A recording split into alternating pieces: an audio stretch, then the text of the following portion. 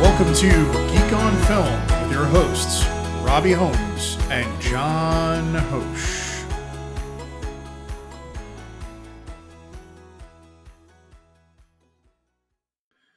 Welcome to episode 26 of Geek on Film. This is Robbie. Hey guys, it's John. What's up? Episode 26. I know it's exciting. I feel like we started off. We weren't sure what the cadence was going to be. I was looking back at it, and I was talking to my wife the other day, and it was so we started August 1st was our first episode, and so we did the 0 episode and episode 1 on the same day because we're silly, and then 3 days later we did another episode, and then a week later we did an episode. Then we took a gap for 13 days, and then we went weekly. So we settled into the weekly format, but it's been really fun to sort of get time on the calendar to talk to you once a week for the last 3 months. Like, it's pretty great. Yeah, because I think we originally talked about it being like a every other week situation, but yeah, I'm happy that it's so far worked out. Yeah. So, and we're starting to hit some really interesting numbers. I think this episode will push us over 1,000 listens. So there's nice. More than your mom and my mom listening, which is pretty cool. It's great to get and mentioning that we would love to get some more feedback from you folks. So head on over to geekonfilm.com. We have our Twitter account. We have Instagram. We're geekonfilm.com on Twitter and Instagram. We're over on Mastodon. So lots of places to talk to us. Also, if you're on Spotify, there's a built-in Q&A process. You can always talk about how you feel about this episode. Awesome. And it comes directly to us as the creators. So with all that said, ratings and reviews. 5 stars is our favorite number. You should probably go do that. Yes. Even if you don't like us, write 5 stars and tell us terrible things. But 5 stars really helps us out and gets more people to pay attention to us. So pretty pleased with Sugar on Top. Go help the geeks and give us some ratings and reviews. Love us. We want you to love us. But we're willing to take notes, really. So let's jump into some television that we watched this week. So I revisited our friends in What We Do in the Shadows. Needed something light and airy. I've had a cold all week. And my wife was away, so when she came home, we wanted to watch something and didn't want to get too deep into things. I feel like everything we were watching has been really heavy. So I revisited a couple of earlier episodes of What We Do in the Shadows, and then jumped back into episode 6 and 7. Awesome. Are the new ones I've watched. I don't know that I giggle more at a show. The episodes that I watched this week included the Vampire Council. Yes, that's the best one. Which is just so ridiculous and silly. It's all these actors who you do not expect to be a part of this show, who've played vampires in popular culture, coming back to reprise their roles. So you've got like Paul Rubens, just so many amazing, like Danny Trejo. Spoil it. Like, you get Wesley Snipes as Blade. You get Wesley Snipes on a Skype connection, which is even better. Like, he's so funny. But you get Taika and you get Jerome, the original vampires, right, from the movie. It's a blast. I don't know. There's very few shows that make me smile more than this show. So I feel like when I need a reprieve and I've had like a day, it's pretty easy to be like, I'm going to watch a 28-minute episode I'm just going to be grinning. By the end of it, my cheeks are going to hurt. It's true. It's so fun. We also, my wife and I are also like hometown people on Discovery. So on Discovery Plus. So it's a show that takes place in Laurel, Mississippi. They rebuild houses. So we watched a couple episodes of that this week. But what's amazing is we always have to remind people, like, we joke that we're like bougie people, but we really love those types of shows, and we really love home renovation. So much so that, like, when we bought our house, our mothers bought us a joint gift that was the pastel drawing of our house done by Aaron's company from Hometown. So we literally have like the Holmes estate on our wall done by the woman from the show, which is pretty unbelievable. That's cool. Nice. Yeah. You need to get like a sign in front of your house that like says the Holmes estate or the Holmes home. Yeah. Our backyard has, so we have a little tiny dog. He's never had a backyard. His name's Max. He's like 12 years old. So in the backyard, it says Max's, what is it? Max's yard. Yeah. So Max actually has a sign, like a granite sign that's in the backyard that is Max's. Awesome. Yeah, it's pretty fun. We need a Holmes Estate sign on the front of the house. Let's jump over to the thing we watched together for sure. The Last of Us episode 2 has landed. So let's talk about that, John. Yeah, so this is, once again, this had a huge opening last week. Everyone is talking about it. This is the the numbers were like 4.7 million. It's like second to House of the Dragon, I think. Yeah, and this is the post-apocalyptic show based on the hit video game series that you get on PlayStation, where it's like not quite zombies, but kind of zombies, but it's a fungus based versus a viral kind of situation. This episode, they are really taking video game beats very seriously here. This is yet another level in the video game that I've played where they're trying to get the girl to where she needs to go, and they have to go through kind of like the city that's now overtaken by plants and expanded, and there's a bunch of just people all like with gross fungus growing on them. The things that we learned in this episode are pretty cool, where you're learning that, like, if you step on a fungus like over here on the ground, like 3 miles away, like a fungal person will, or a clicker as they're called, can be alarmed and come after you and stuff like that. So that's based on all like real stuff that happens in our scary world that is nature. And we get like a really good look at what the clickers look like in this episode, because there's a bit of a clicker attack. I'm enjoying it. I'm not in love with Bella Ramsey yet, but I think this episode was definitely starting to. I was warming up to her for sure. Yeah, I think it's like, we're taking the long road with her, I think, and I think that's purposeful. But it's it's a super solid show. I think the world building they're doing and the world that they're creating is the most interesting thing to me. But also the game. So the thing is frustrating. So like revisiting it in a different medium, I'm like, oh yeah, I hated this level. I was laughing to myself. I almost tweeted last night, like, I really can't believe that they didn't have to do this sequence 22 times. Cause like, it's just the way that game works is like you constantly screw up, especially when you're, so the infected, there's at least 3 that they talk about, right? There's this sort of the newly infected, which they often call runners. And then there's like a hybrid, which is the first, like by the time you're getting closer to a year, they're starting to have this sort of echolocation, and they also are moving quickly, but they can still see. And then the group that we're talking about a lot is the clickers, which is like they've now lost all ability to see, but they 100% echolocate, but they are like really sort of maybe at the high point of their power, or at least the ones you've met so far. Right. And I think what's cool is they made the decision to go away from the idea that these all of this infection is done via spores. In the game, the characters wear gas masks a lot. And I think Pedro Pascal was like, no more masks. You get to see my beautiful face. On set, so. So what's interesting is I think the choices they're making that are deviating from the game are actually improving the storytelling ability for it to be a visual story. The idea that like the transmission is through a bite, and also through these fibers and sort of absorption. The idea that that the fungus is one large organism that can transmit information.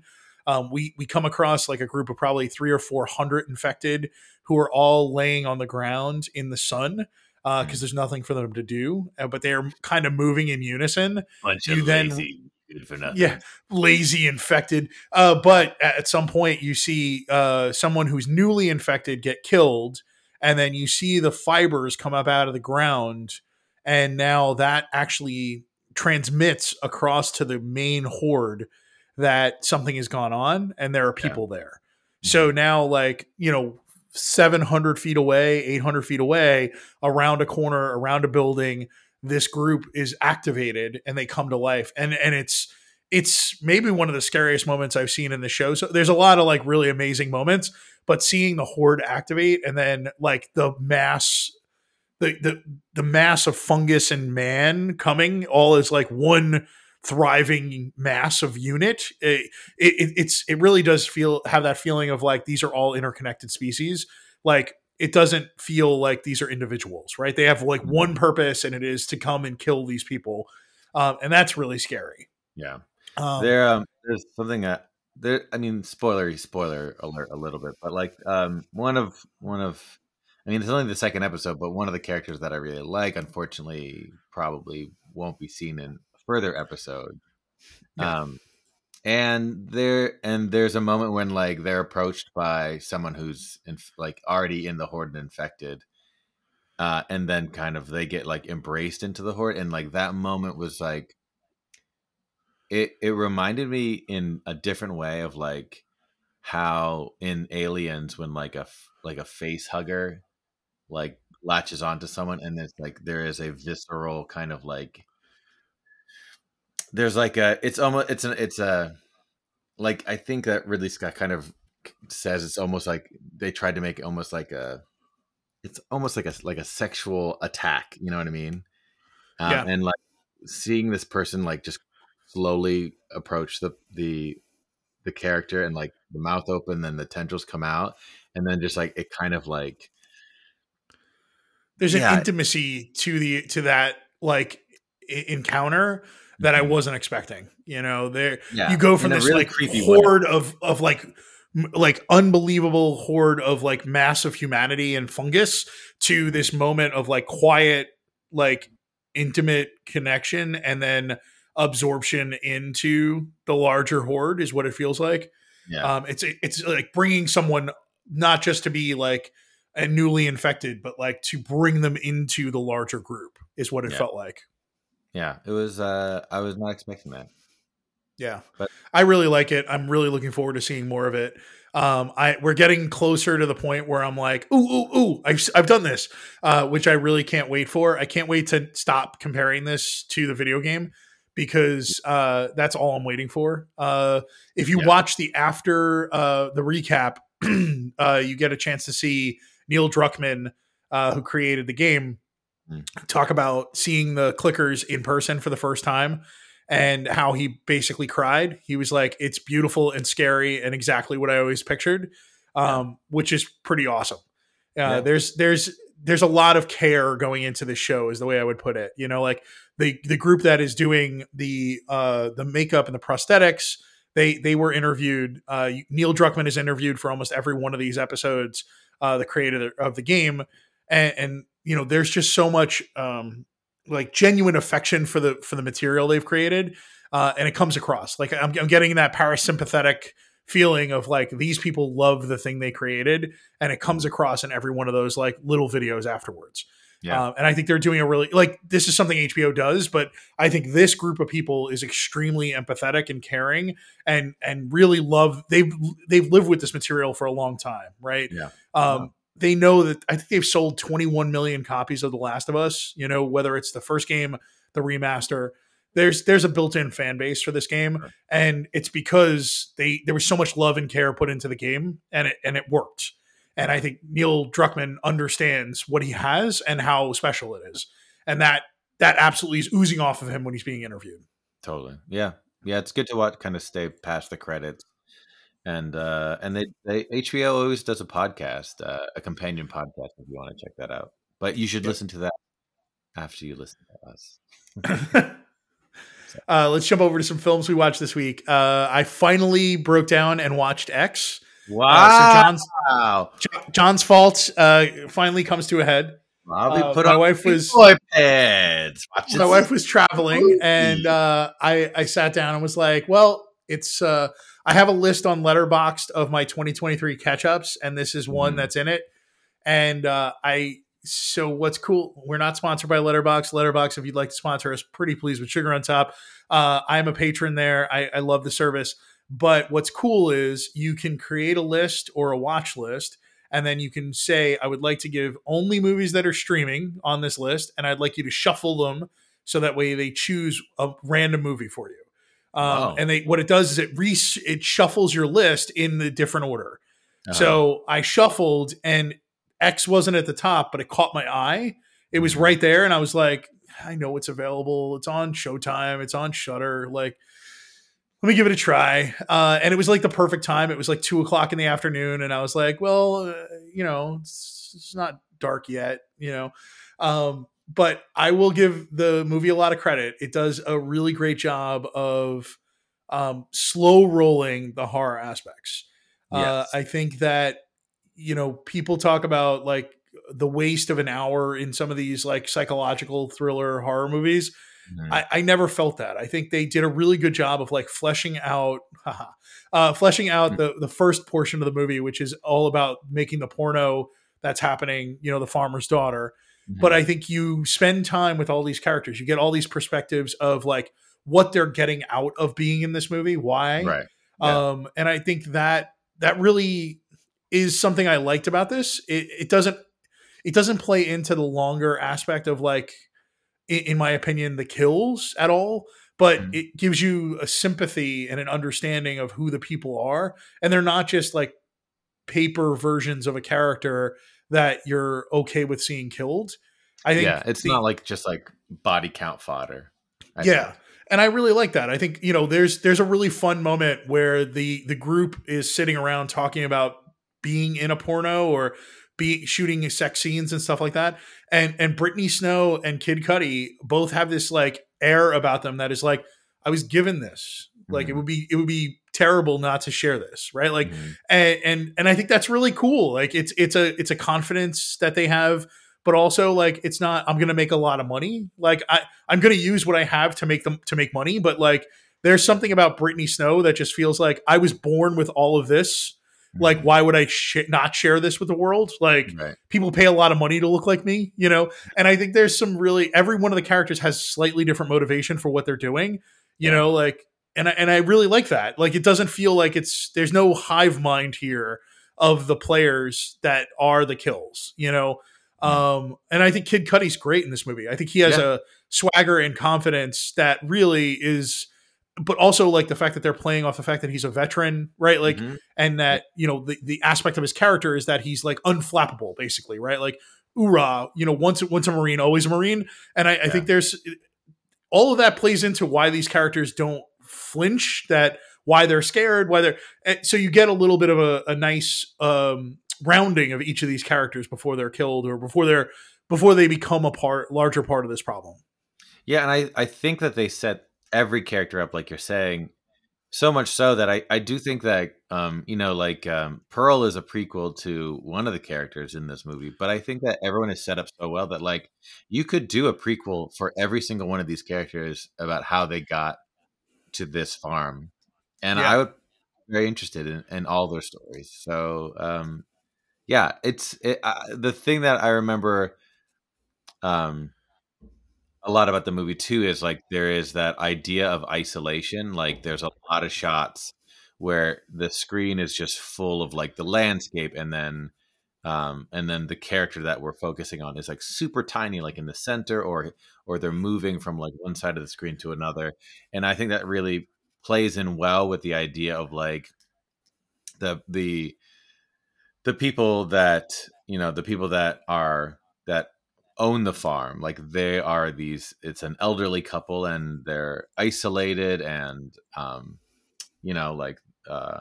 the woman doesn't want to be isolated. She wants to feel young and beautiful and wanted again. So yeah, it's a really enjoyable movie, especially one in the genre that I like. And I can't wait for you to watch Pearl now.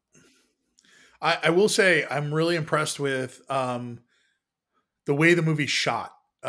Like you're talking about this aspect of like, scope and isolation. There's an amazing shot with Mia Goth where she jumps in the lake and she's wearing like a denim like overalls, and she's on this dock, and she goes to take them off, and the camera pulls far away, and it feels a lot like late 70s, early 80s slasher movies, like when you get those pullback scenes in like Friday the 13th, but like she's naked, but she's this like small like matchstick in the middle of this like green forest. You know, like, and I think there's something really beautiful about the way they shoot that. It, you know, there's no pulling away from nudity in this movie, but I think the way they handle certain scenes visually, right? It's you're seeing Maxine, like we see plenty of Maxine, but in that moment you see how isolated she is, right? You're at the lake, there's no one else around. The lake is all there is in her world at that moment, and then she swims for a little while, and eventually there's that shot from above, like this beautiful drone shot where she's swimming back to the dock, and eventually something scary appears in the scene. But even that is so like soft. There's something beautiful about like this overhead drone shot of like, it's just lake as far as you can see. Yeah. You know, it's Maxine, dock, and lake. And those, they're making some really great choices in the visuals, and the director of photography does a really great job with so much of this. Even the opening shot, right? You open on the frame of the door, right, in the barn, in the house, and it's slowly coming out of there. But it looks like it could be a 4x3 framing, like it's set in the past. And you realize that the door frame is framing the movie for you. So there's a lot of playing with those ideas that like subtly are changing the way you see this movie. Because there are a lot of scenes that are shot in 4x3, right? Like the porn itself is shot in 4x3. Like we see a little bit of that. There's a television with a preacher on it that is constantly like running in the background on like an old school, like black and white tube television. So there's a lot of, you know, it's set in 1979. So that's all you would have had, you know, you may have had a color TV, but it was a black and white television, but it's this like beautiful, like antiquated Art Deco-y type television, like with a bulbous, like screen, so it looks even more hyper realistic. Like it's modern for the 50s, but not modern for the 79. So I think there's a lot of that in this movie that I think set dressing makes a huge difference here, right? Like you're set into this, like the whole thing takes place on a farm, but the farm off in the distance, you have all those like oil dikes and stuff like that are in the background that give you they're far away. So every time there's a distance in the background, there's nothing between them and these oil derricks, right? Like that's the thing that I think is really interesting is this was shot in New Zealand. So New Zealand is a stand-in for Texas here. And they found a spot that feels like Texas when they went there, but also they do stuff with like forced perspective. They like move the eye line for the horizon a little higher at times, which makes the sky feel smaller and the world they're in bigger. I think they do some things in camera on purpose that actually add to the isolation and the world feeling just a little off, you know? Yeah. I'm glad you liked it. Yeah, I did.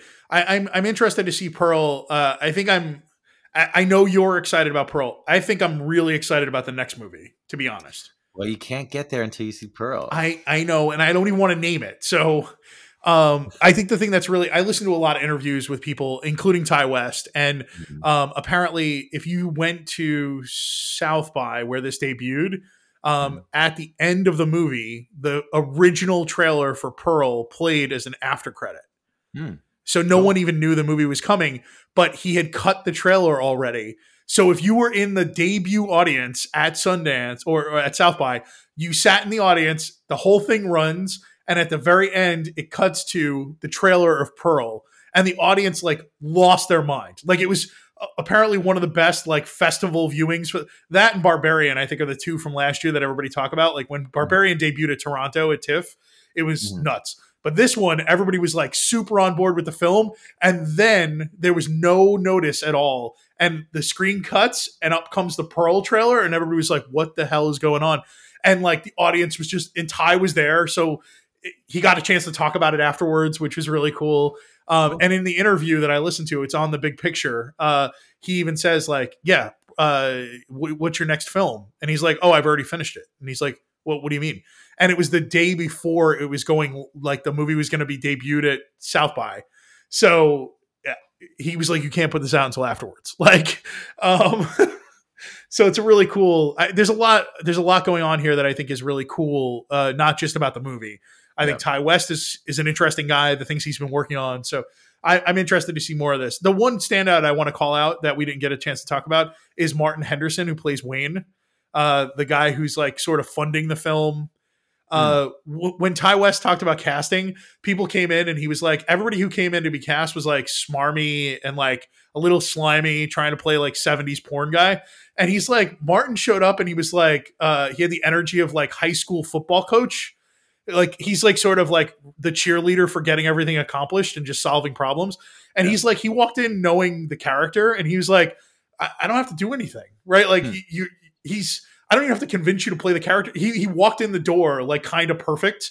But he read the script and understood who the character was. He wasn't slimy. He wasn't smarmy. He was sort of the guy who was like, I'm going to make some money. We're all going to be a team. Like, and that was the energy he came at the audition with. And so he talked about that and Jenna Ortega. He said like, you know, we're in the middle of something that is so super special, right? She's getting cast and everything. He's like, but she came to the table and she was game and she was ready to play. But also she asked a lot of like really interesting questions in the audition.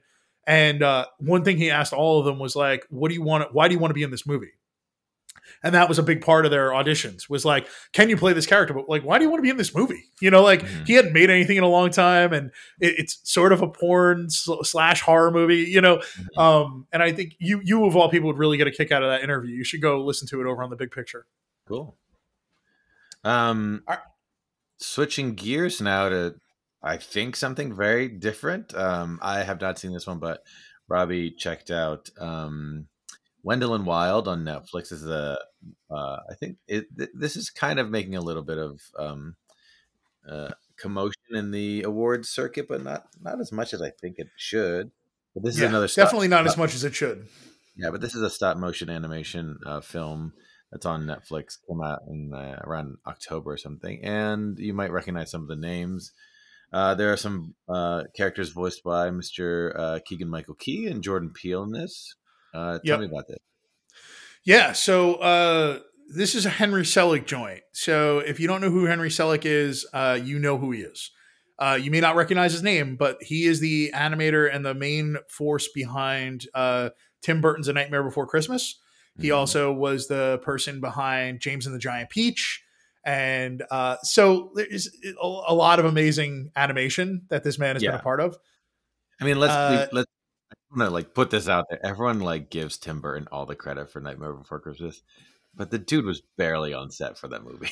Let's just say that. He also did Coraline, Henry Selick. Like this is a creative monster, right? Like, so everything I understand about Selick is he tends to find a material that he wants to adapt, and then he will find an artist whose style he wants to use through the adaptation.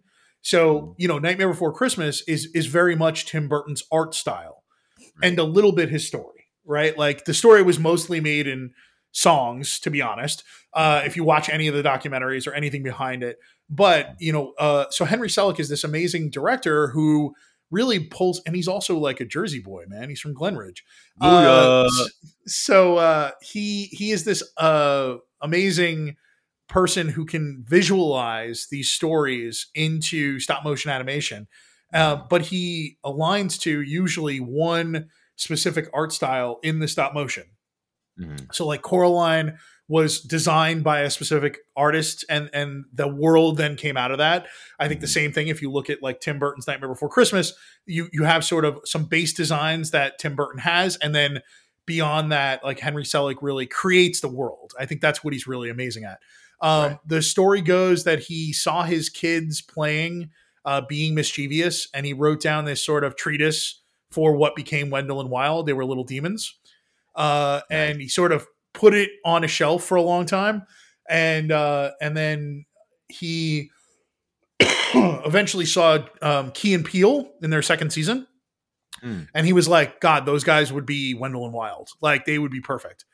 And then reached out to them and was able to sort of secure them.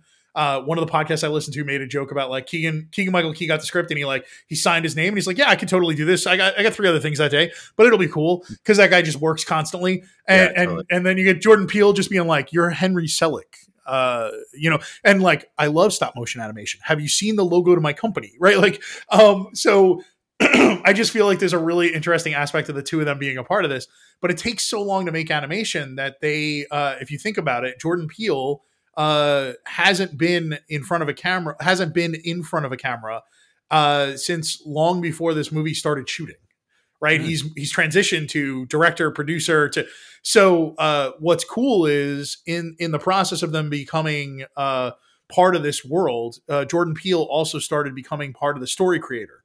So he and Henry Selick reworked the script and they sort of changed things. Originally, the story was supposed to take place around the nun at the all girls Catholic school. Mm-hmm. And he was like, the story should really revolve around the girl. Like, we want to bring in more children. This is a movie that you should watch. It is absolutely one of the most gorgeous uses of stop motion animation. It's different than other stop motion. His type of stop motion animation is very different. It's very angular. It's very it's stylized, extremely stylized. But he also uses like cutout animation, so like paper cutouts as part of this world. So yeah, the story is very convoluted. If I start explaining the story, we're gonna devolve. The movie basically says for like 35 minutes at the very beginning, like, here's a thing, we're gonna put a pin in that. Here's a thing, we're gonna put a pin in that. And you eventually get to the end where it all comes back together, and you're like, I don't know how anybody air traffic controlled this shit back together. Because it's like, almost an hour of like exposition and setup of the world, but then it all comes back together in the end, which is an astounding feat. I think it's dense is the thing I would say about it. Like, the story is dense. The amount of characters are dense. It's not an easy watch, especially if like this world is not familiar to you. I think some of the amazing aspects are there's a character named Raul that is part of this all girls school. And it is because they've transitioned and there's no real talk about that. Like, so there's a transgender character that is just a part of the world, which I really like. And really, it just adds to the world that they're a part of. It feels a very real lived in space for something so stylized and over the top. There's like demon hunters and like, it's just, there's so much going on here. I won't waste a ton of time talking about the story. I will say, it is gorgeous. It is a fantastic use of a voice cast. There's a clique of girls at the Catholic school, and they are not mean girls. They're just a group of girls that want to be friends, which is nice. Like playing against stereotype, in my opinion. Right. Ving Rhames plays Buffalo Belzer, who is the giant demon that Wendell Wild is their father, and they live in his nostrils, and they put hair cream on his balding head every day. But every time you hear Ving Rhames' voice, you're like, that, yeah. It's so charming. There's so much going on in this movie. It has an amazing, amazing cast. It has an amazing soundtrack. The opening sequence where you meet Kat, the character, when she goes to the all girls school, she's wearing a like worn out and faded Fishbone t-shirt. That should give you a sense of where this music is. It's like there's a ton of like Afro punk. There's a ton of like, the movie is gorgeous. Its use of sound is unbelievable. I love the soundtrack. It has X in it. It is a movie that is sort of made in a lab for Robbie, is what it felt like. Cool. That's awesome. Yeah. You should watch it. I don't know that this is a movie that I think would be difficult for the Oscars to really embrace because of how dense and how specific it is. I think especially in the year where there's so many other movies that are much more feel goody and a little easier entree into the animation space. I think Marcel is easier to approach, right? Like Pinocchio is a very well-known story. I think Turning Red, right? Like you've got all these movies that are easier, I think, for people to become a part of or to embrace. Whereas this extremely dense, like stop motion animation film made by like one of the greatest stop motion directors of all time is not as easy to approach, is the way I would put it. Gotcha. Cool. Definitely have to check that out. Yeah. Next movie came up on the list in the notes. I was like, what? So this is one I've owned the 4K of for a long time, and finally it was like, well, I guess, you know. So yeah, Luc Besson's. I don't think this did very well, in my opinion, right? Like, but No. Valerian, the City of a Thousand Planets. Talk to me why this is coming up now. What you thought about it? This was the first time you ever saw it, or? Yes, this is the first time I've ever seen this movie. Okay. I am a huge fan of The Fifth Element. And I bought this because it was on sale. I bought it. I probably got it for like $8.88 or something like that.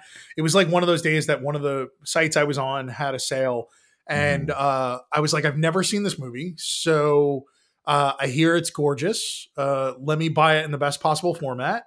And I sat back and was completely apathetic to what should have been one of the most beautiful films ever made. And it has beautiful people. It has beautiful environments. The colors should be popping and gorgeous. It's a little muted for what it was created here. I'm so confused by what they created. The comic it's based on is fantastic. There's so many unbelievable ideas in that comic book. I mean, even like the market that takes place in an alternate universe, those sequences are so well shot. You have like the layers of the worlds. You have the world you're in. You have the world where the market is, and then you have this like third crossover world where a character has a hand that goes through a box that allows him to like be physically in both worlds, including holding a gun on the other side. It's crazy. Those sequences are a lot of high concept. There's like a lot of high concept sci-fi things in this movie, and I don't remember when the comic came out. I was not aware of it until like I started when this came out. I was like, well, I love Luc Besson, although he is a bit problematic, I guess, nowadays. So I started to kind of like think like research the comic, and yeah, the comic I think inspired a lot of modern sci-fi movies. Yep. And there's a beautiful hardcover version of the comic that like is a really good introduction. It's like oversized. It's the one I have on my shelf. It's really beautiful. I think for me, I would have loved this movie, and I think this movie honestly would have been much more successful if they just if they cast it differently. You're hitting on the thing I was going to say next. Like Dane DeHaan and Cara Delevingne have negative chemistry. Yes, they also just do not. Dane has done some amazing work. He is ill suited to be the swashbuckling rebel, cop guy. He has like no gravitas. Yeah, they needed like a young Han Solo, like a young Harrison Ford. Yeah. They got Norman Osborn from Amazing Spider-Man. Yeah. You know, like it's crazy. Like it's crazy how much that casting affected this movie. Yeah. I try not to, I try not to like blame actors too much, but I don't know. Maybe I'm not going to blame him. I'll blame the people who cast him. I think he was just miscast. I think and I think Cara Delevingne is one of the most beautiful women in working in film, and I think she has a lot to offer. I think the way the character was written is supposed to be this like standoffish, like I'm not impressed by Major Valerian, and that doesn't come across as charming or empathetic, and she has this natural aloofness because of her like model-esque beauty that it just hurts every scene they're in together. There are a couple of moments where she smiles at him where I'm like, maybe, but it really, it's not a movie that I think effectively cast except for one character. And I think that's Rihanna. I think Rihanna as Bubble was a really inspired casting. I think it was the thing she gets to do as that character is pretty awesome. But I also don't think the character is the most evolved way to tell that story. Mm-hmm. But I love what they did with Bubble as a character. I think Rihanna was, you can't take your eyes off of her, right? Like this is one of those moments where you're like, Rihanna has that it factor, and boy, does it come through in this. Like the ability to like showcase her ability to entertain, to seduce you with her eyes, with her singing. Like she's fantastic in this movie. Yeah, it was I was really kind of really looking forward to this movie, and really sad when it came out because there's so much going for it. Like it's like there's some high thinking sci-fi in it. There's some fun like lowbrow stuff. And all the designs of all the creatures and the aliens are really amazing.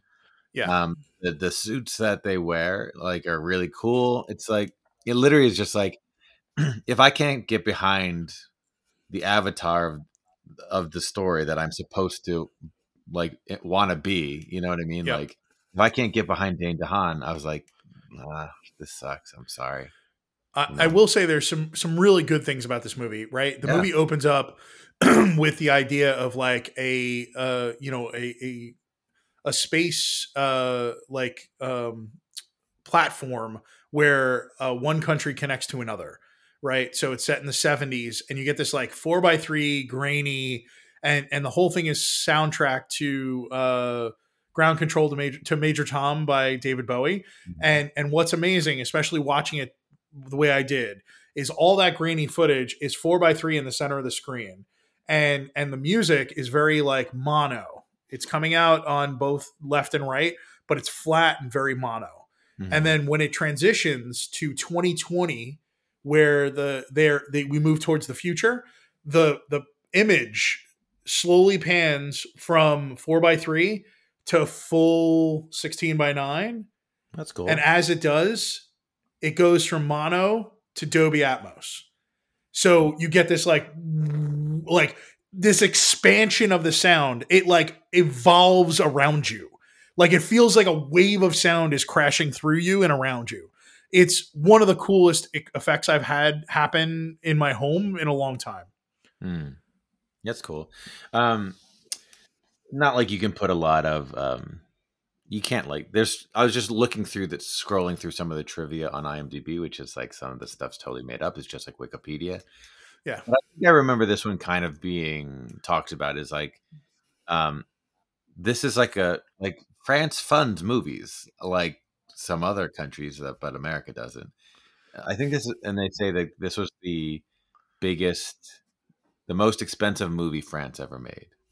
Mm-hmm. So 180 million or something like that. There are sequences of animated, like CGI'd characters that are some of the most beautiful things I've ever seen on camera. Yeah, totally. The planet with the pearls and the replicator, like that world of I forget what it's called, like Mew,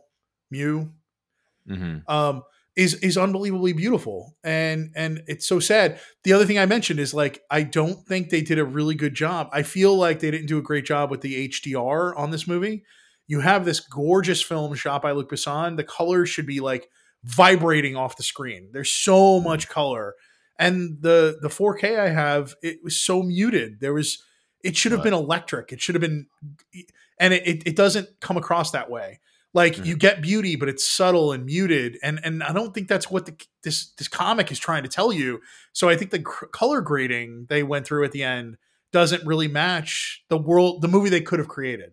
They could take another pass on the color grading on this movie and make the movie more beautiful. And I don't say that kind of stuff very often. Like this is a movie where I think, boy, another pass would and a re-release of this movie would be good. To be honest, it's not a good movie, and I would very happily buy another version of this if it was better color graded. Well, how they're gonna what are they gonna CGI Dane DeHaan out of it? Because that's how I'll watch it. I wasn't being mean, John. I was being real. Yeah, I know. Talk to me about you've talked about this filmmaker before, but you've just watched Cha Cha Real Smooth on Apple TV. Yeah, Cha Cha Real Smooth was a indie darling that is the second film of Cooper Raiff, who made Shithouse. This is a movie where he wrote a story around So he writes sort of semi-autobiographical movies is what it feels like. He acts in his own movies, he directs and he writes. And that is a tough road to hoe, but he also writes characters that are empathetic kind of assholes.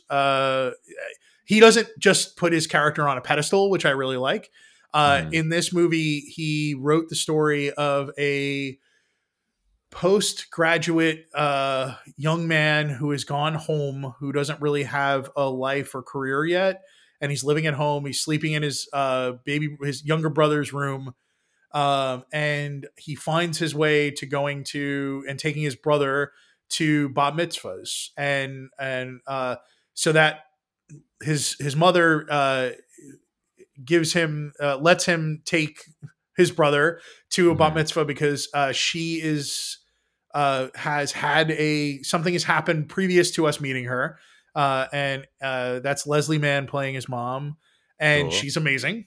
She's unbelievable in this movie, and she may be bipolar or might be manic depressive. I forget what it was. She has some mental instability and is at times has some issues, and apparently had an issue before this movie with one of the parents of the child who's having the bat mitzvah.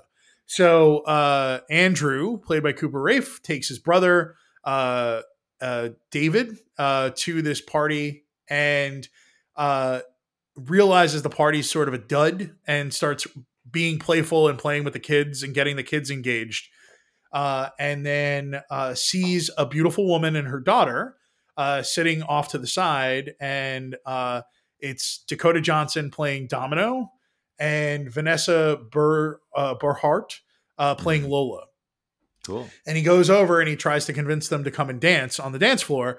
And he's like, listen, I bet you $1,000 I can get you guys up and dancing before the night's out. And Dakota Johnson very pointedly says, like, I will pay you $300 if you can, if you make this happen. And it turns out that Lola is on the spectrum, has autism, doesn't really like to engage, this is not the world she likes to engage with, but she likes to be at these kinds of things. And he ends up getting Lola to get up and dance with him. And Cooper Raiff is playing with Domino and playing with Lola and playing with his brother and playing with everyone. Like he just has this ease at the party that you don't see from adults in this space. He's kind of part child, part adult is the way I would put it. And it leads to him being offered to be like a party starter at the rest of the kids who's theirs bat mitzvahs. The movie has so many beautiful and poignant moments. I think Dakota Johnson, her character of Domino, could be very one note and could be very like cliche, and she is 100% not that. Dakota Johnson is phenomenal in this movie. I mean, I talked about the it factor with Rihanna.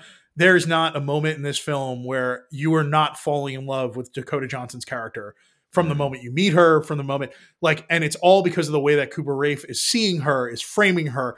I think he has this innate ability to like give you his perspective, which is why I think his movies really resonate with me. And Lola, the actress who plays Lola, is on the spectrum and is unfreaking believable. Like her relationship with Andrew is beautiful and he fumbles, he makes mistakes. She like gives him shit, right? Like there's a reality to the way they interact that is unbelievable. Very cool. I loved it. I absolutely think I am on the Cooper Raiff train. I will watch anything he's a part of.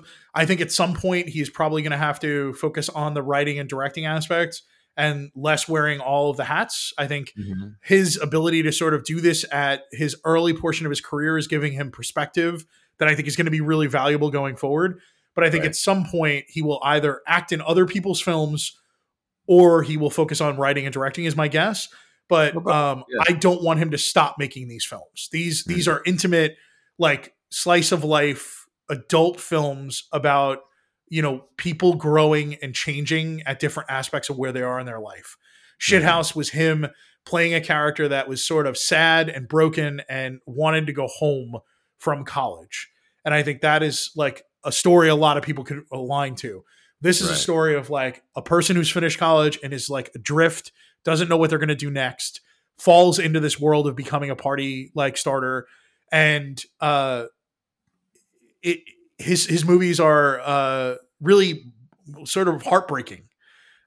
He learns, he does dumb shit, but I think there's a protection of these movies never get to the point where it's like you're cringing because something goes too far. You're cringing because you can empathize, or you see the world is seeing him differently than he sees himself. And I think that is really powerful.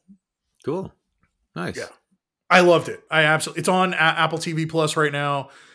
They acquired it, I think, coming out of South by last year.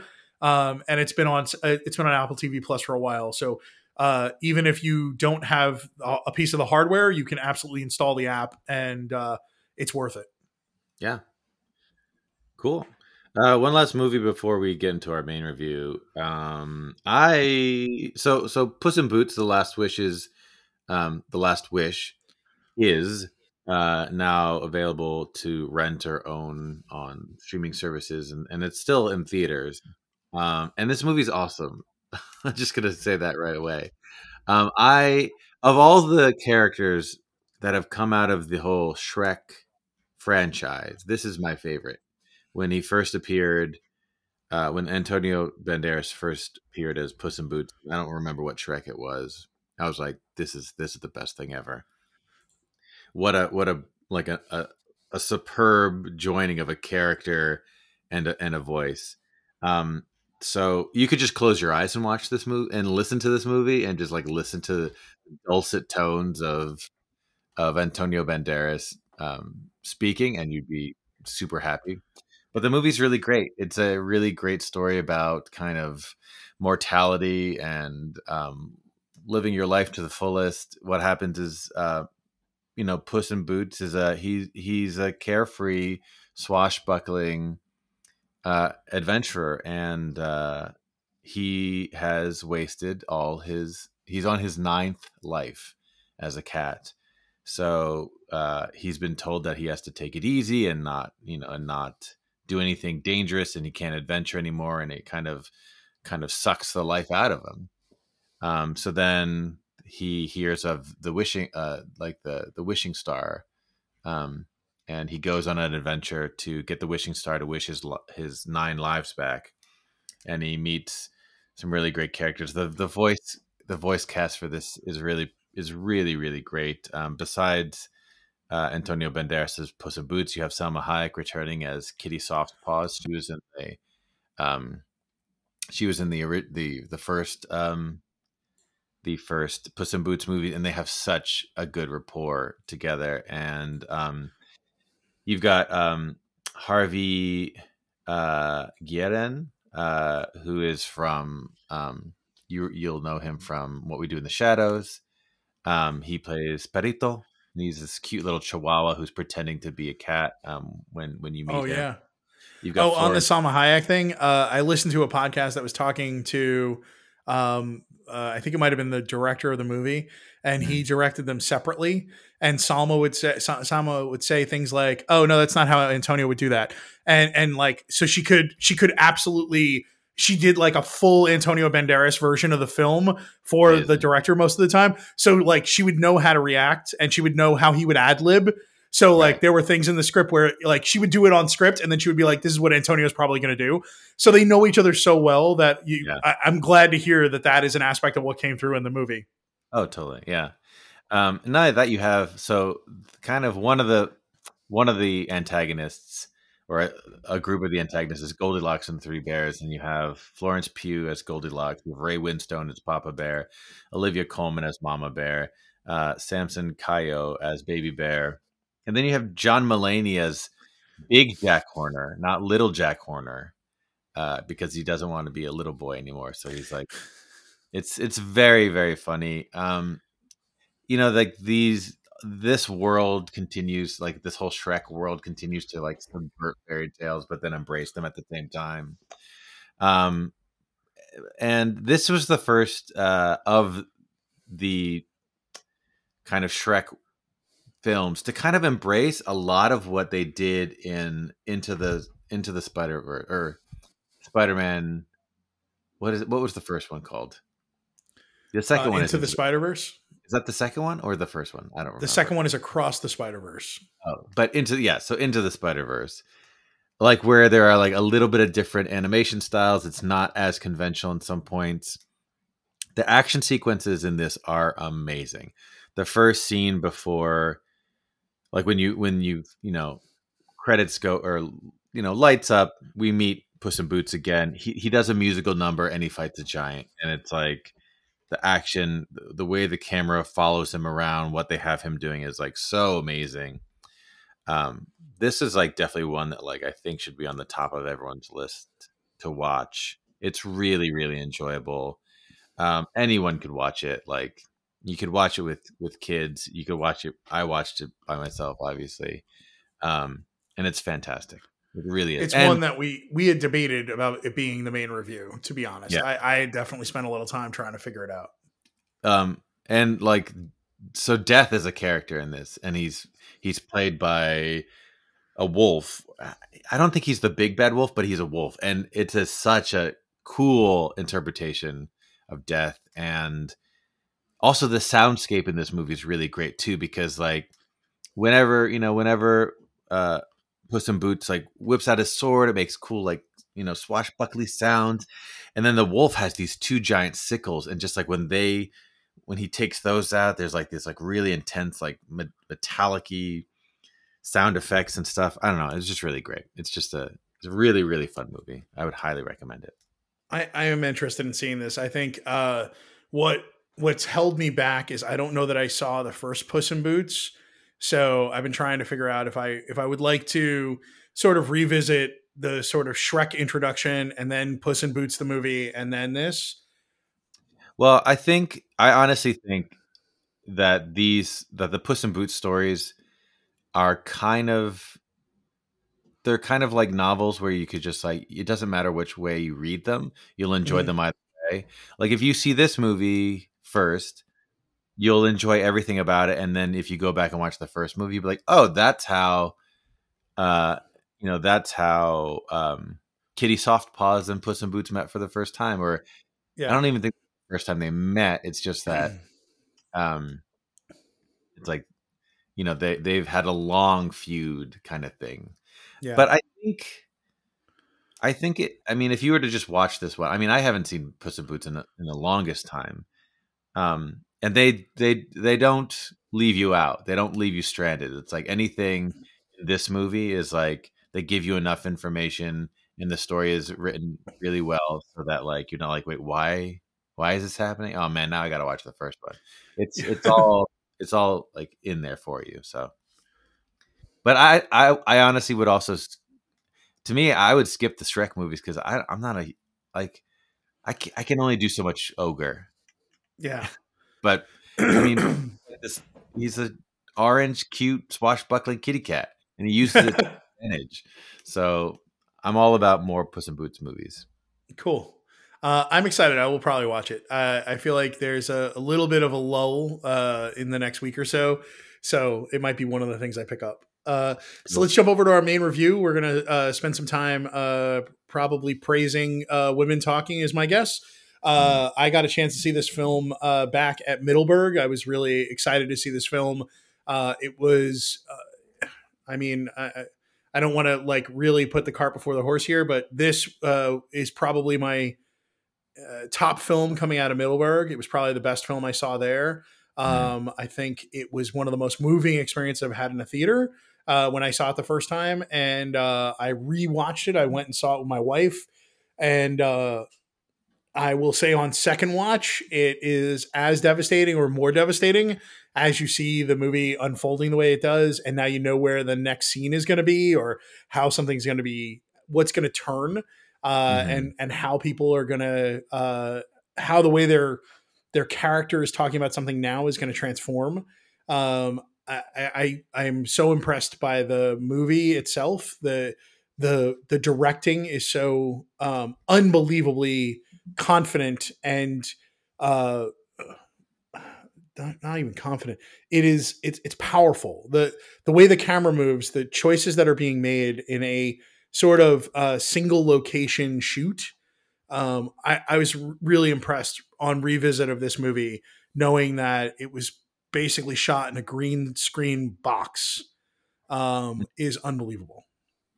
Yeah. So for people who aren't familiar with the movie, it's a movie that is about I I first off, this is a Mennonite colony, right? This is not an Amish colony, Correct. It's a correct? Mennonite colony. Yep. Yes. So what the movie is about a group of women in a Mennonite colony, and what has been happening for years upon years is um, not only physical abuse but sexual abuse, sexual trauma uh, that happens in the middle of the night, and these women are abused. They don't know who their abusers are. They know that they are in the community, and they are forced to bring if through through rape, if they are impregnated, they have to bring this child to full term, and then um, it's a really hard movie, Yeah. And what happens is uh, one of the attackers is found out. So all the men kind of go into the city to kind of deal with that situation, and all the women are left with just the women and the children. And what happens is a group of the women get together in a barn to talk about what they're going to do. Are they going to do nothing? Are they going to stay and fight, or are they going to leave? And Yeah. for the most part, that's what the movie's about. It's kind of like Well, it has two phases at the beginning. One is there's a dialogue, there's sort of a narration that these women did not know how to read or write, but that day mhm, they learned how to vote. yes, So it was the three choices that John just laid out, and then it came down to two of the choices were tied, which was stay and fight or leave. hmm So three representative families were brought together to make the final decision for the entire colony of where they should go, whether they should stay and fight or whether they hmm should leave. And each of them is representing these three families. There's like multiple generations, which is really nice about that. You get yes, like yeah. grandmother, mother, granddaughter, right? Like you get a Mhm. couple of families that are sort of the anchor, I feel like, of this community. Or maybe just the biggest families too, Yeah, uh, maybe. like with the most lineage. Maybe I'm not sure, Yeah, but they definitely there's a lot of them in the room, and they all get to say. yeah. Uh, this movie is super hard to watch, but super moving. I think the most frustrating thing as an outsider watching this movie is like, why the fuck do places like this still exist? And Yeah. it's really like it's hard to say because you're like, well, everyone has right to religious freedoms and Hmm. things like that. It's super, it's terrible if like that things like this exist. And I know this is based on a novel. I don't know like, do you have any idea like if this is like common practice in the Mennonite uh So I think if you world look at the or Wikipedia page for the book, there's a bunch of links off to articles that are references that I think were articles written about some of the things that were happening Mhm. in that world. So it is I believe it is a fictitious novel, maybe based in reality and based Mhm. on some truths.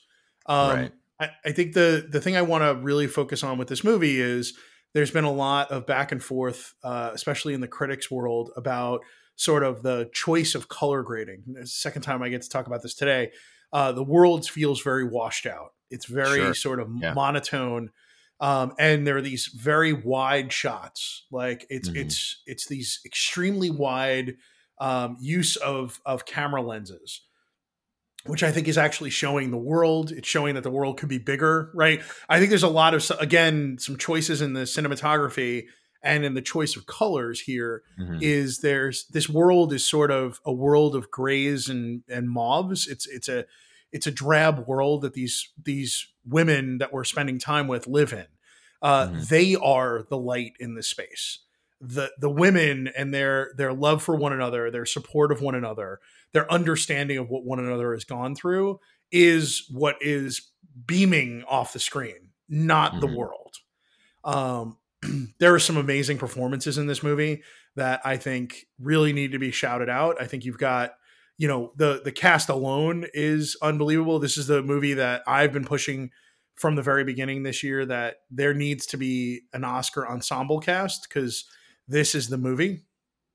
If I had seen this movie last year, yeah, this would have hands down I would have been like, well, best ensemble 100% goes to this. Yeah. There's also some amazing individual performances. The one that we should talk about that's probably a surprise is Frances McDormand is in this movie as Scarface Jans. And she is a producer on this film. And I think she very smartly leaned in to get this movie made. I feel like her being in the movie added some weight to it. I think as a producer, she's producing it. The character is a very small character, but very instrumental in one perspective of what they could do. And I think she has this weight and gravitas to when she's performing that you realize I'm so glad that she took on the burden of that role, right? Because her thought is forget stay and fight. It is do nothing. It is, and that is a hard stance to take for us as the audience. But she believes that they will end up in heaven, right? It's all about forgiveness. That is what religion is all about. And it's a very powerful small role is the way I would put it. I don't think that she even would have a shot at Best Supporting Actress.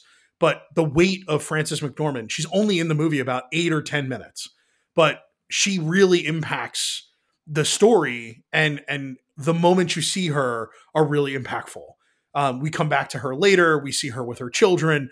There's something really awesome about, because there's a lot of bigger, showier performances, but I didn't love Three Billboards. I thought it was good, but I think she was great in it. I think Nomadland was not a movie I really loved. I think she was great at it. Right? I think this is one where I think the movie is great, and she brings a lot to it in a small role, which I'm really excited that she was a part of this. Yeah, I mean, I think that I think I'm very happy that she's attached to it, because I think then the movie got made, to be honest. And I think that I don't share the same love for her as you may have, but I do have the feeling thinking about this movie where it was she held so much weight in the room, and I was really happy when she was gone. Yeah. And so and if that's what the character needed, then she accomplished that in spades, because I think she was the ultimate contrarian to the rest of the women in that loft. Sure. Right. Yeah. She was the lone dissenter that was stay and do nothing, is what it felt like. And her family is important. So I think her voicing that, giving us that perspective, and then basically leaving to let the rest of the conversation happen was an important aspect of this story. I mean, in a way, it was kind of hey, I'm Frances McDormand. Now go appreciate these other female actresses, kind of thing. It's I'm going to get out of the way so that this movie can really take off. And and can cook. I mean, you let Rooney Mara and Claire Foy and Jessie Buckley are I mean, any one of them could be nominated for Best Supporting Actress, in my opinion. And that's not to take away from Sheila McCarthy. And every time she was I need to tell a story about my horses. She's unbelievable. She has so much weight and softness to the way that she plays that character. And then Judith Ivey as sort of the maternal, godmother of the community. It just, there's so many, and all the way down to the young girls, right? Kate Hallett and Liv McNeil, right? Mm-hmm.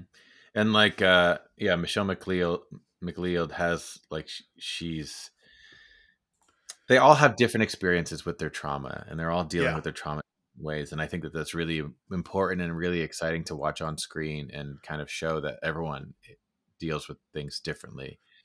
And it's really interesting. Like Michelle McLeod is a character who smokes. She has panic attacks, whereas like Yeah. Jessie Buckley's character, she is one of the ones who is like, we stay. We're not going. We have to stay. She's a And volcano of emotion. she's Like, she's like very angry. She's very sympathetic, and there's a scene where Michelle McLeod's character kind of has a panic attack. I would classify it as a panic attack or an I think anxiety so. attack.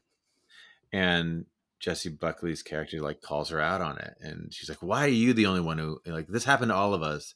You know, why is it only happening to you?" And it's just a really interesting kind of moment of just like, yeah, because we all deal with our traumas differently, and everyone's trauma was different. For example, and Sheila McCarthy's character, Yeah. she's an old woman, and this is still happening to her, I believe. And she got Yeah. her teeth punched out Yeah. in the middle of the night. And she's like, Yeah. She wait, has dentures that are too big. She ends up taking yeah, them out and apologizes.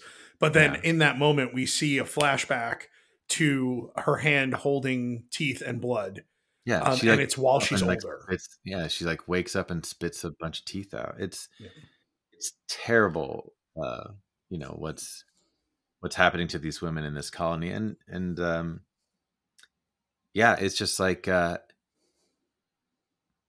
the beginning you're kind of like, God damn it, just fucking leave.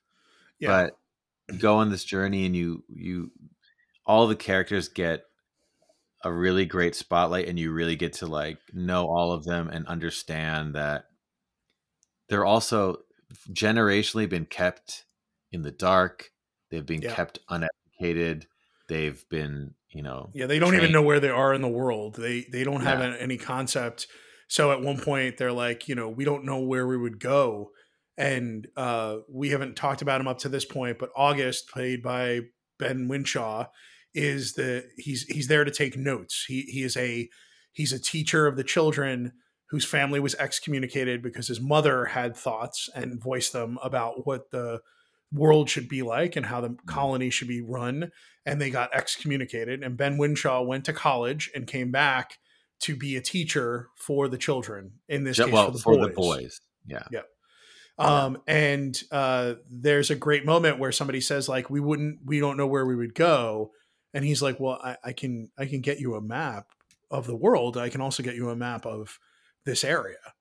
And there's a moment of like revelation where like they could learn that it wasn't even in their mind that they could have access to something like this.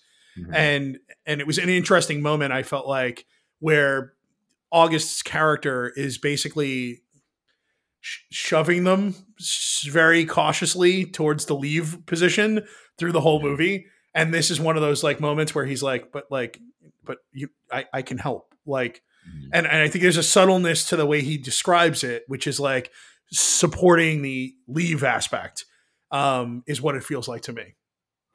Yeah, and I really like. I was like, wow, when we talk about this movie, I really want to talk about Ben Winshaw and his character, but I don't want to like focus on him because like we're also like two cis males and Yeah. talking about a movie about women. But I do want to give credit where credit's due. Like his performance is moving, It's beautiful. Yeah. and he's also for the he is also the only man who gets FaceTime in the movie, in a sense. Like when there are flashbacks, when they talk about the men of the colony, they're never shown like in full screen. Like they're either Yeah. about, or you see like the image of them, which is like kind of like the long button down shirt underneath the overalls and the hat. You see them at a distance. You see them in the darkness. And I think that was really, really smart choice not to kind of humanize the men, Yeah. because they haven't humanized these women in forever,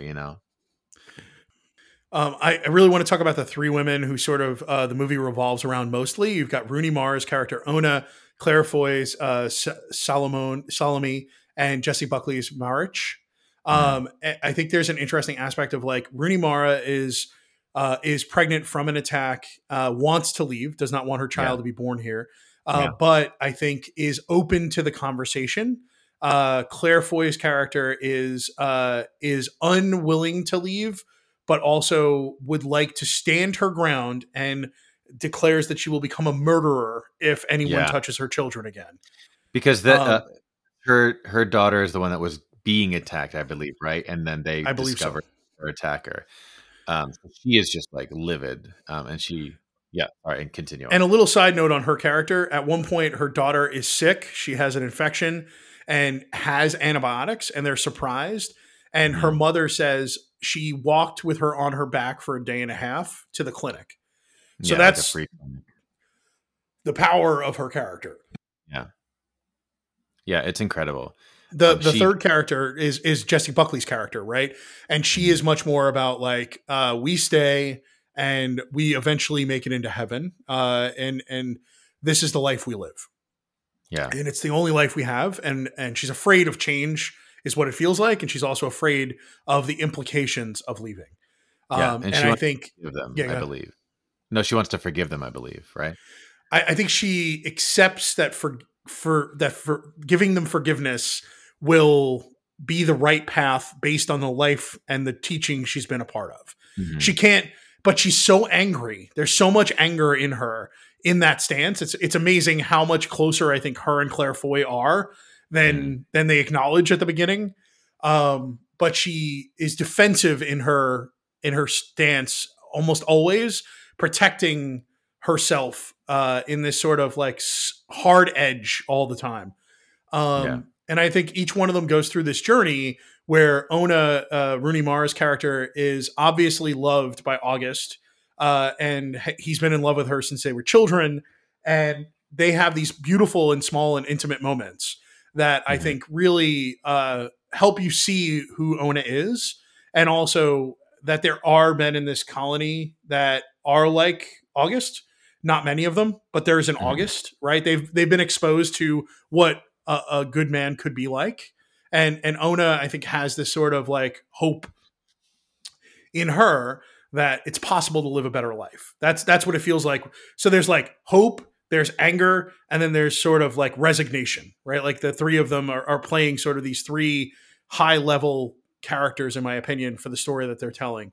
And I think Claire Foy's character goes on this really amazing revelation where she starts to acknowledge everyone else's like experiences, and then she has a moment near the end with August that I think shows that she isn't as down the rabbit hole of hate and murder as you imagine. And she has a soft moment with August, which I think is really important. And then Jessie Buckley's character goes through this amazing transformation of like, I don't even want to have this conversation, to I'm angry at all of you for not just sucking it up and dealing with this yourself. And then the final revelation of like, I can't abide this.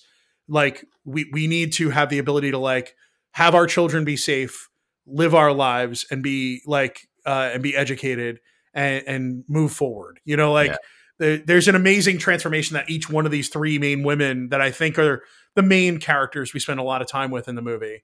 I was so moved by all of their performances. Like I come back to, I think Jessie Buckley's ability to sort of simmer and then explode and then be broken and emotional really kills me. And I think she's amazing in this movie.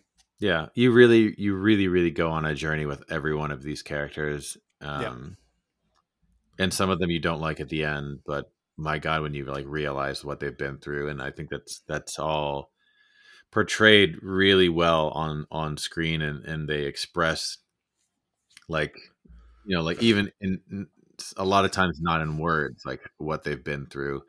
It's just so great. Like all the praise and love to Sarah Polley for directing this movie. Also, you know, she wrote the screenplay with Miriam Toews, Toews. Toes.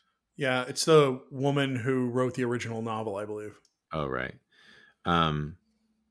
So yeah, like and when you're watching this movie, it takes place mostly in a barn, which I think is helpful for everyone watching. Is like just sit and listen to this story. Yeah. To me, this has like a vibe of like, I don't know, maybe when The Crucible first came out, Yeah. as a play and then a movie, or like To Kill a Mockingbird, or like some of these kind of. Somebody compared it to 12 Angry Men, which I think Yes, is a yeah, really interesting one, right? yeah. Like, But I think it's one of those like benchmark moments where you're like, this is something that everyone should experience. Like, I would love them for this. I would love this to be brought to a stage where you're like, like you're like the energy exchange between like a live yeah, cast in this play, um, and just like kind of holding space for that I think would be amazing. So it's a really important film. I think it's like, you can't just sit back and watch this film. Like, you have to like invest, and you have to like be ready for it. But yeah. you get a lot, you get so much more out of it than what you put in by just sit there and be open to it. Yeah.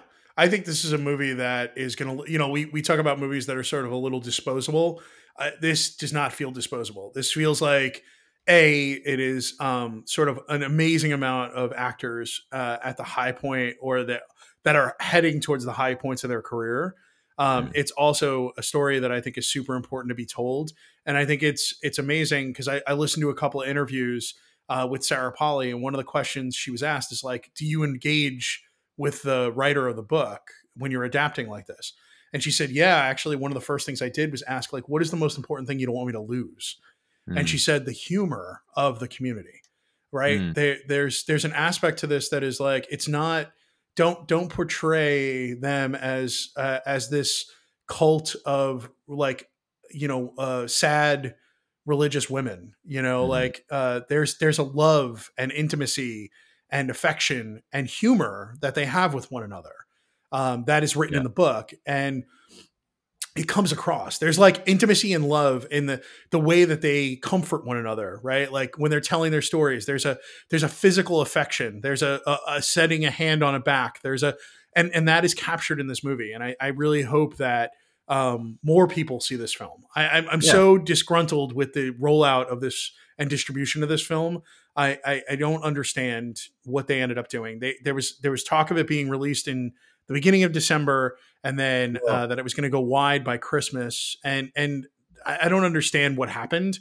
I think it's actually hurt the cast. I think it's hurt Sarah Polley, and their chances for more critical acclaim and more yeah. acknowledgement at the award circuit.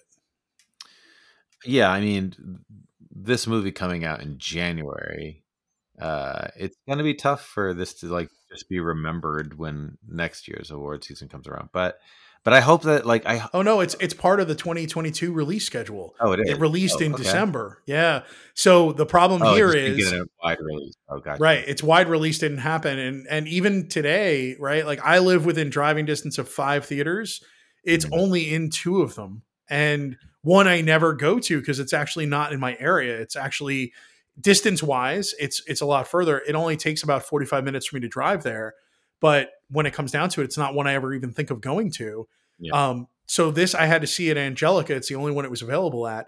And I have a Cinemark, I have a Alamo Drafthouse, I have an AMC, I have a Regal, I have all of these theaters within driving distance, and the only one that had it in my area that I think of when I think of going to the movies was the Angelica. Yeah, I had to go into New York to see this movie. There's no in the suburban area which I live. It's not playing yet. Yeah. Hopefully, it will later, or they'll stream it somewhere or Yeah. something. If you haven't been dissuaded by us, I suggest you go see it. I can't champion this movie more. I think it's a powerful and important story. I think it's extremely effective and amazing storytelling by Sarah Polley, and I think the cast is just sublime. I think there's beauty and power and some of the most subtle, caring like performances I've seen all year. I was extremely moved by this movie. Yeah, I couldn't agree more. There's more we could talk about it, but you should go see it, I think. Yeah. We'll just stop it there. I think pretty pleased with Sugar on Top. Go see this movie. When it comes to streaming, stream it, show it to your family. I think it's one of those movies that'll inspire a lot of conversation. And I hope that I hope coming out of this that Sarah Polley gets more opportunities. She had so in one of her interviews, she said that she had given birth to a child and then had a concussion that affected her for like 3 years, and she didn't think she would even ever be able to be on a set and leading a movie again. And they told her, like, why not find a way to make life balance happen for you. So the production company and the people who were involved were very supportive of her, and I'm so glad that they gave her the space and the opportunity to do this. I'm really hopeful to see what she does next. Yeah, I mean, talk about a girl who came from Go and Dawn of the Dead to like writing and directing this. Like, she acted in those movies. I really liked her as an actress. I think she's still probably, I'm sure, is still continues to be a great actress. But my gosh, it's so nice when like you're like, oh my gosh, you have a vision, and I want to support your. And she went off and did a bunch of writing while she was on her hiatus, and also directed and wrote some television. So I think you can feel there's a honing of her craft in the time since the last film she made. And I can only imagine that the next film will be also pretty astounding. I hope that she gets the time to and the support to be the director that she is, because when given the time, she can make an amazing film, and that's really my takeaway from this film. I'm so in awe of what was accomplished and the performances of everyone involved. Yeah, agreed. And on that note, we have to figure out what we're doing next week. But John and I are going to attend the virtual Sundance next weekend. So we'll get a chance to see, I think it's 8 of the feature award-winning films. So we're not sure what direction we're going to go. It may be a recap of Sundance. We may squeeze in a film and choose to do a main review of something else. But it will be a jam-packed show. I am sure of it. I look forward to talking to you, John, about Sundance. And anything else you have to say? That I enjoyed this conversation. I enjoy this conversation every week. Hopefully everyone listening enjoys it. And I thank them for listening. Thanks, folks. We'll see you next week. Adios. This has been a Geek on Film podcast. Thanks for joining us. See you next time.